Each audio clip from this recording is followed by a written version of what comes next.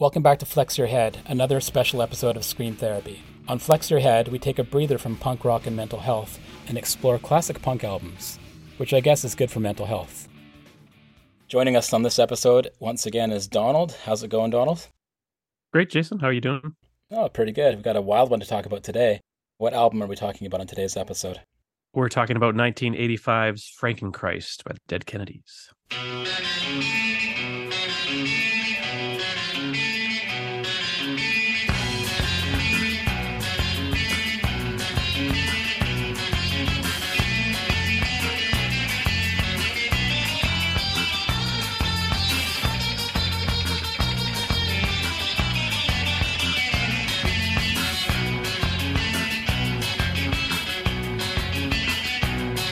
We're sorry that you no longer need it, or want it, or even cared about here. Machines can do a better job than you, and this is what you get for that. So Frankenchrist was Dead Kennedys' third album, released in 1985, like you said, on Alternative Tentacles Records, which is Jello Biafra's label.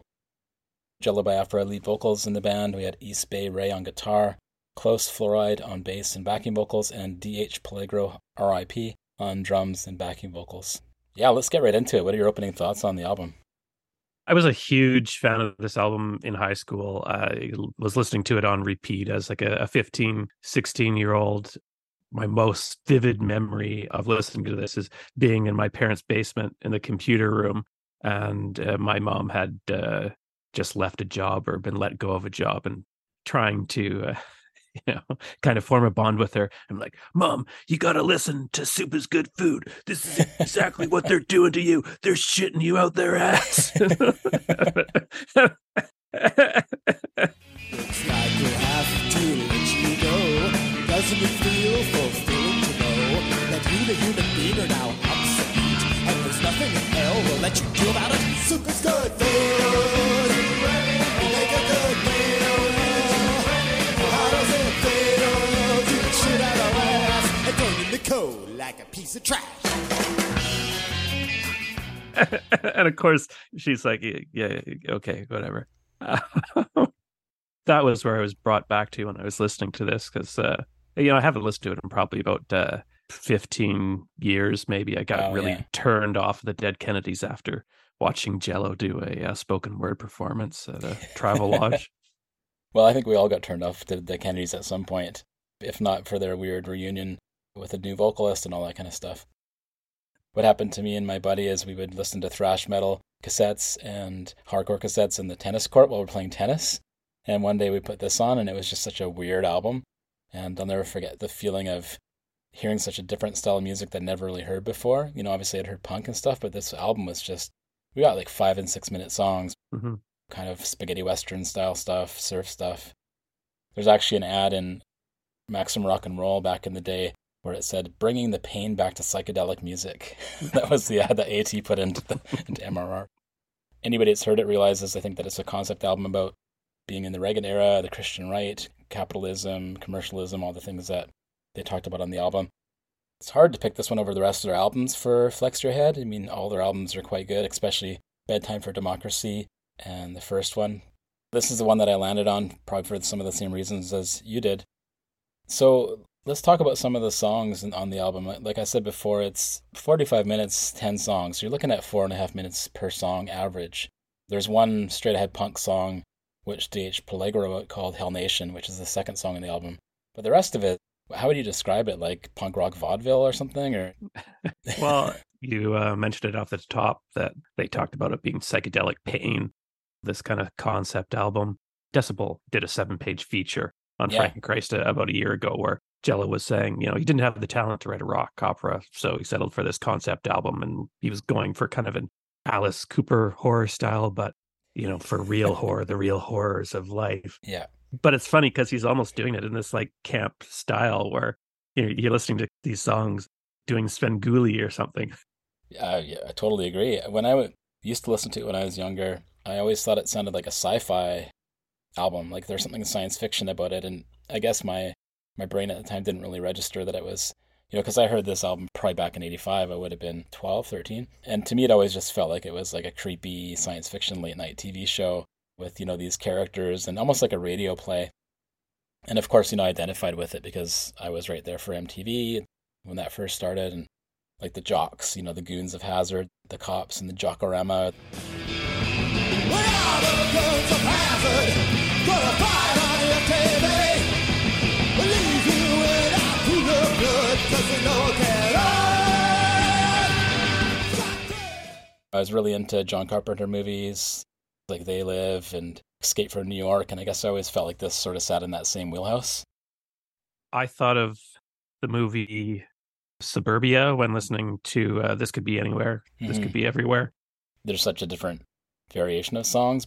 They all feel like they have a tie, whether thematically or sound-wise, living in the mid-'80s and the kind of things that were going on with politics, and Jello obviously got beat up a lot when he was a kid. And as an adult, too, probably by the police. So I understand how he would be lashing out on a lot of these songs. Later on, like you said, people got turned off by the spoken word stuff because it was just so long-winded. And I think between him and Rollins, if they both did a show, it'd be like 6.5 hours. Any other songs that stand out? Talking about the guitar work, I think it stands out the most maybe on Goons of Hazard. I kind of enjoy the horns on MTV Get Off the Air as well. That's a neat little interlude. At My Job is by far the worst song on the album. It's interesting that it was the only one that they didn't play live in studio. I wonder if maybe that's why I hate it so much, but it also just doesn't seem to have a whole lot to say. It's like they were like, okay, we need to do a song about how your job sucks. Yeah. Later on, he did Lard with Ministry. And that song, At My Job, almost sounds like a real precursor to the Lard stuff, like just in a really rudimentary, like bad-sounding way.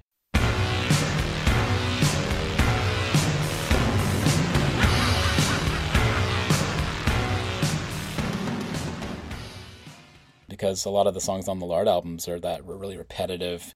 But of course, you've got, Ministry's industrial riffs in there too, so it kind of works. But this feels like when you're mopping at work. I'm so bored. I'm mopping at work. My shift's almost over. If that's what they were trying to capture, the capture of actually being bored at work. Like this is them in the studio at work being bored. Like, okay, great, you did it. People talk about Stars and Stripes of Corruption, which is the last song on the album, which is actually over 6 minutes long, as being their like magnum opus, but I don't know about that. It's okay. It's a good way to end the album, I guess. But to me, the real like standouts on this album are Soup is Good Food, the opening track, Jockorama, Goons of Hazard, MTV Get Off the Air. That songs 6, 7, and 8 are the real great pocket in this album. It's an amazing album, all told, but that's where it really gets wild.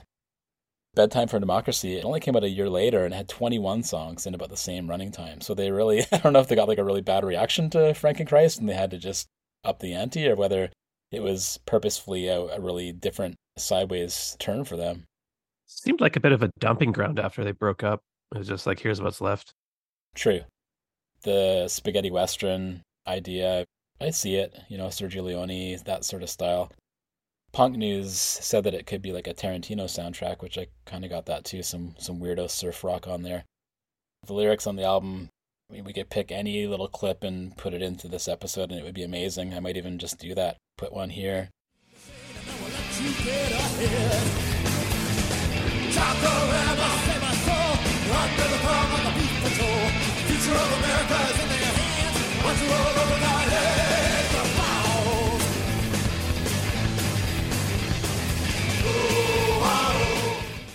And one here.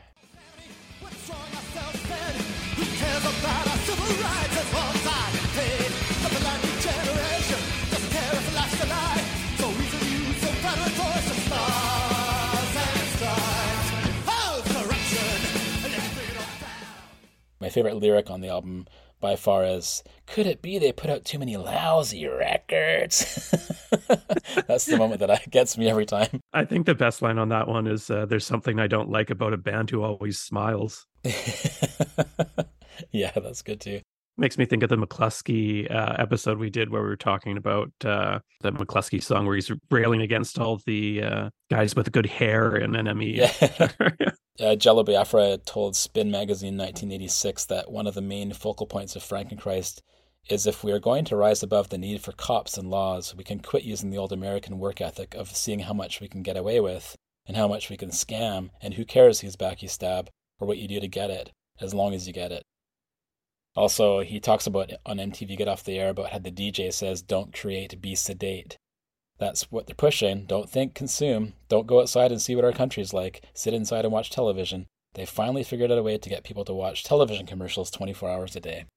MTV first started, actually, I watched the very first broadcast of it, which was wild and weird. But I do remember thinking, okay, so my music is now all on TV with all these flashy, multicolored videos, and it was such a new thing to see, Cyndi Lauper and Huey Lewis in the News and all these like bands that I'd heard on album, Tina Turner, and all of a sudden they were in these flashy videos, and it didn't really make a lot of sense to me at the time, and I see that now that it was such a huge beginning of marketing and music and how music was being projected to the masses, and that song always got me because it was right around the same time that I started watching, and it was like, oh, wait a second. No, Jello's saying it's not good. It's not a good thing. Like, maybe it's not such a good thing. Maybe I shouldn't be sitting there and watching it all the time with my grandma or whatever. I was looking back at some zines that were, reviewing DK's shows at the time and the album, and it seems like this was the track that resonated with people the most at the time, was MTV Get Off the Air. Yeah. Specifically that line you mentioned too, don't create, be sedate. Although, I think he explores that same theme a little bit better in This Could Be Anywhere when he says, so many people I know come of age tense and bitter-eyed, can't create, so they just destroy.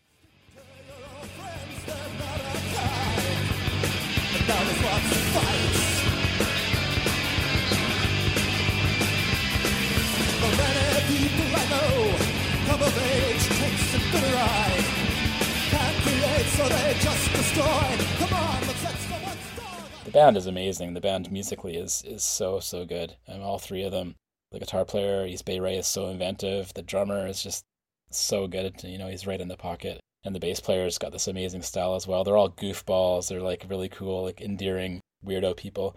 And Jello is easy to kind of make fun of and stuff. But the thing about this album, Frankenchrist, is that there's nothing else like it, first of all. Is more like a radio play or is more like a storytelling. I don't know that a lot of bands really embraced that wholeheartedly like they did. You had Bad Religion, and you had TSOL, and you had, Agent Orange and all these bands that were part of that California punk scene, but no one really went for it. And this album was, I think, when they really went for it, and they would either get killed or people would love it. And it's a very divisive record. Yeah, I agree in the sense that he's definitely not like spitting vitriol into the mic. There's some anger there, obviously, behind the lyrics. The way it comes out is much more performative. Yeah.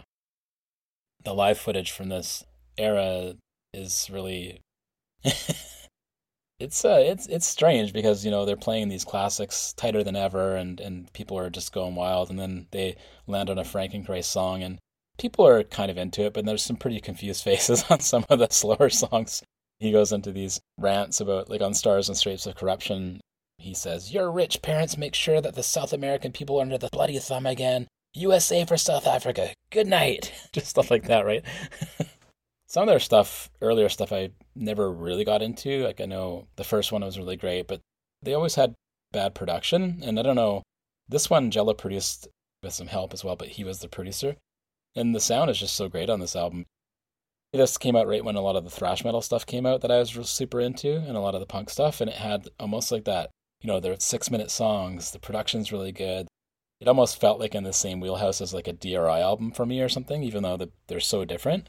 The production is just so much better than their fast punk stuff, so you could argue that, the fast stuff is the best Dead Kennedy stuff, but this is the best album, I think.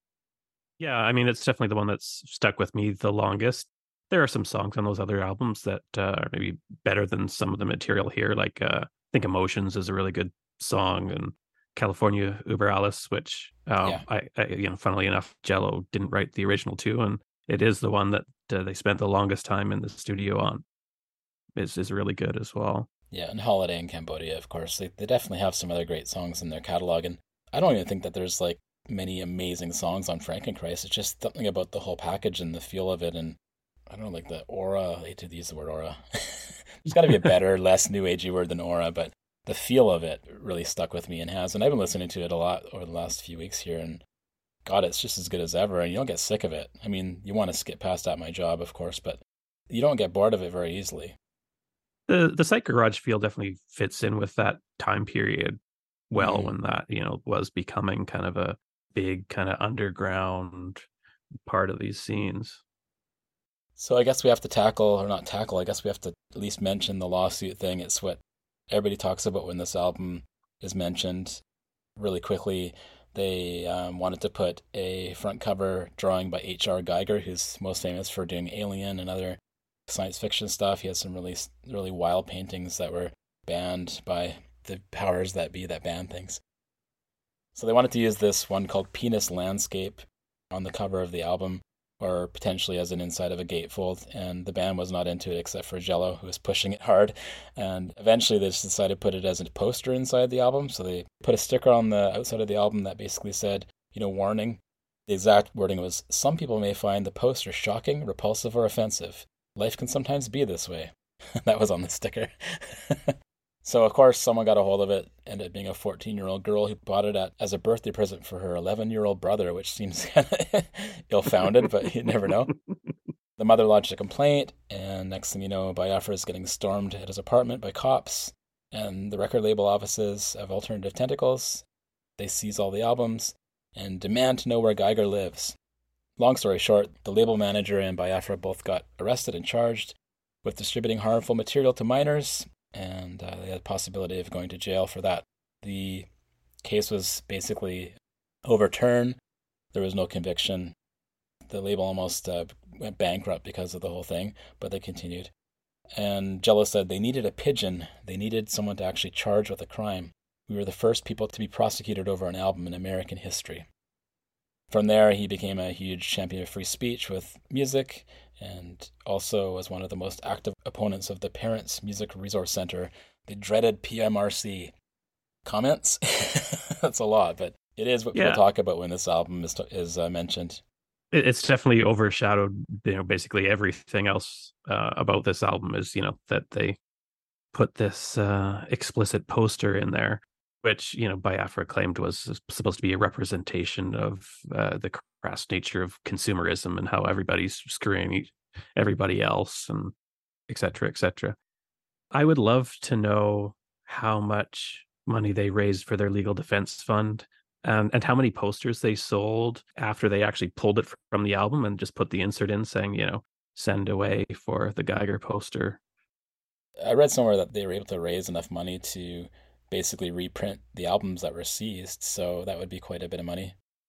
They became this poster band for oh my god, like you're corrupting your children, look at this, they're called the Dead Kennedys, like this is the very first thing that's bad about them, and look at all these artworks that they have, and here's this explicit poster that they're trying to distribute to kids, and it just became this huge thing. And then if you're able to find the Oprah Winfrey appearance that Jello made when he went up against Tipper Gore, it was pretty gold.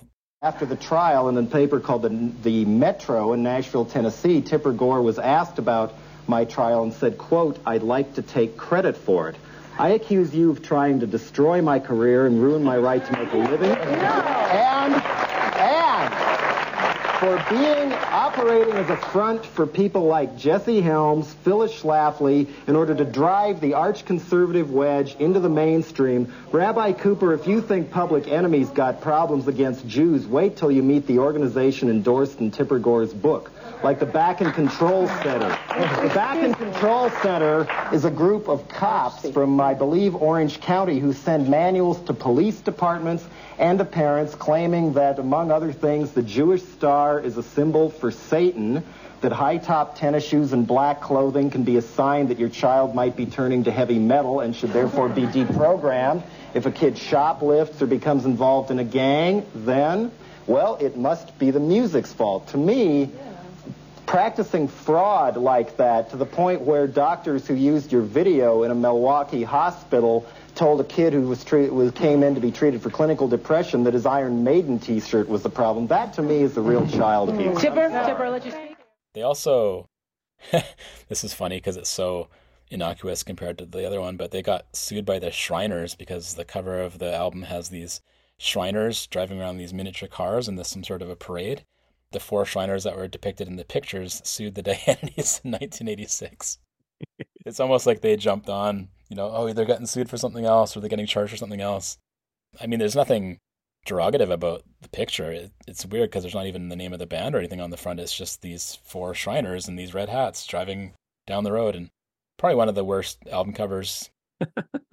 but a very memorable one. So you want to do some YouTube comments? Sure. All right.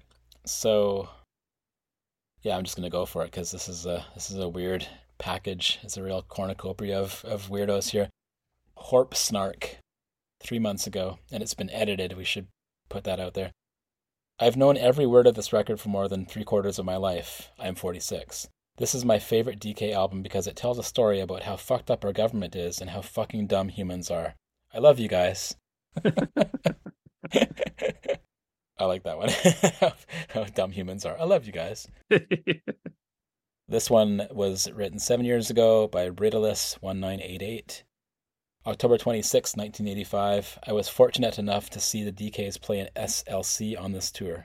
Fucking rad. I had 2 copies of the LP. My friend and I came up with the idea of hanging up the penis landscape poster in the display case at our high school.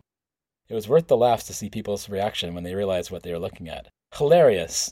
It was only up for a few minutes before a teacher took it down and destroyed it. I had no idea that the poster would be soon banned and worth so much money. I wouldn't have sold it anyway. Hard to believe that was 31 years ago. Still a hardcore punk kid. Thanks. Love you guys. Foxy Lady 9232 posted 6 years ago. Frankenchrist is like listening to a fall album. Part of you is thinking, I'm uncomfortable, but another part of you is thinking, this is class. I was only 12 when I first heard this, and I still haven't overcome that uncomfortable class feeling. Thank Biafra.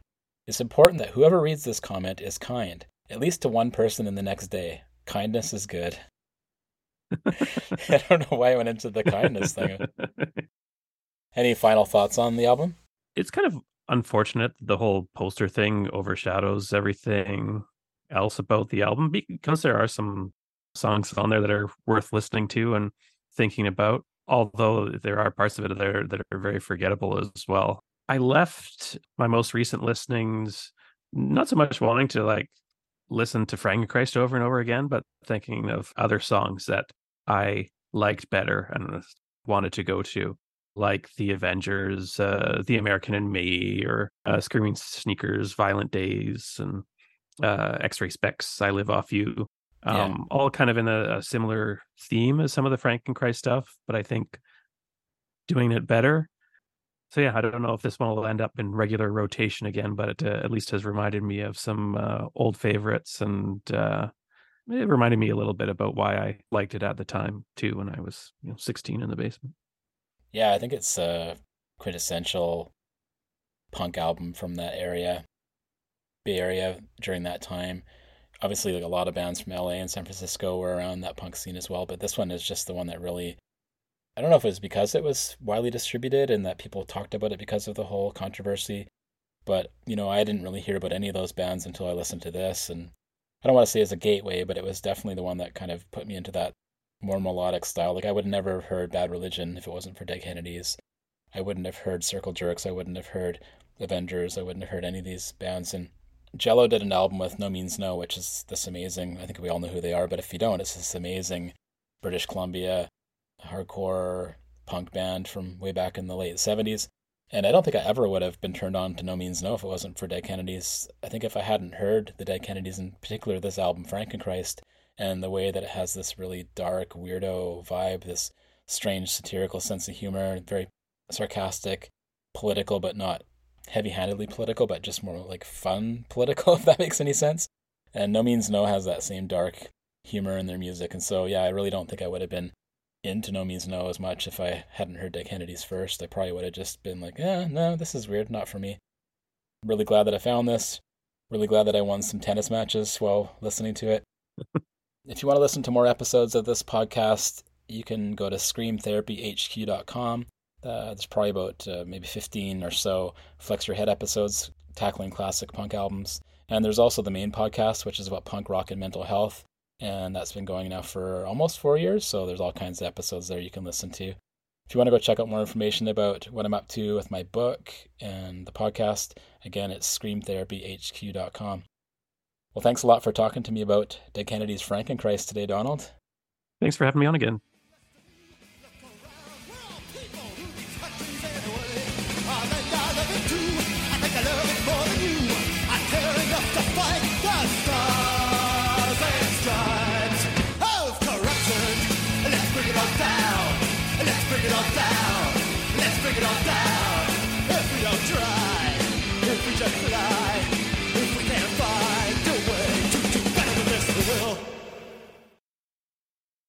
Flex your head!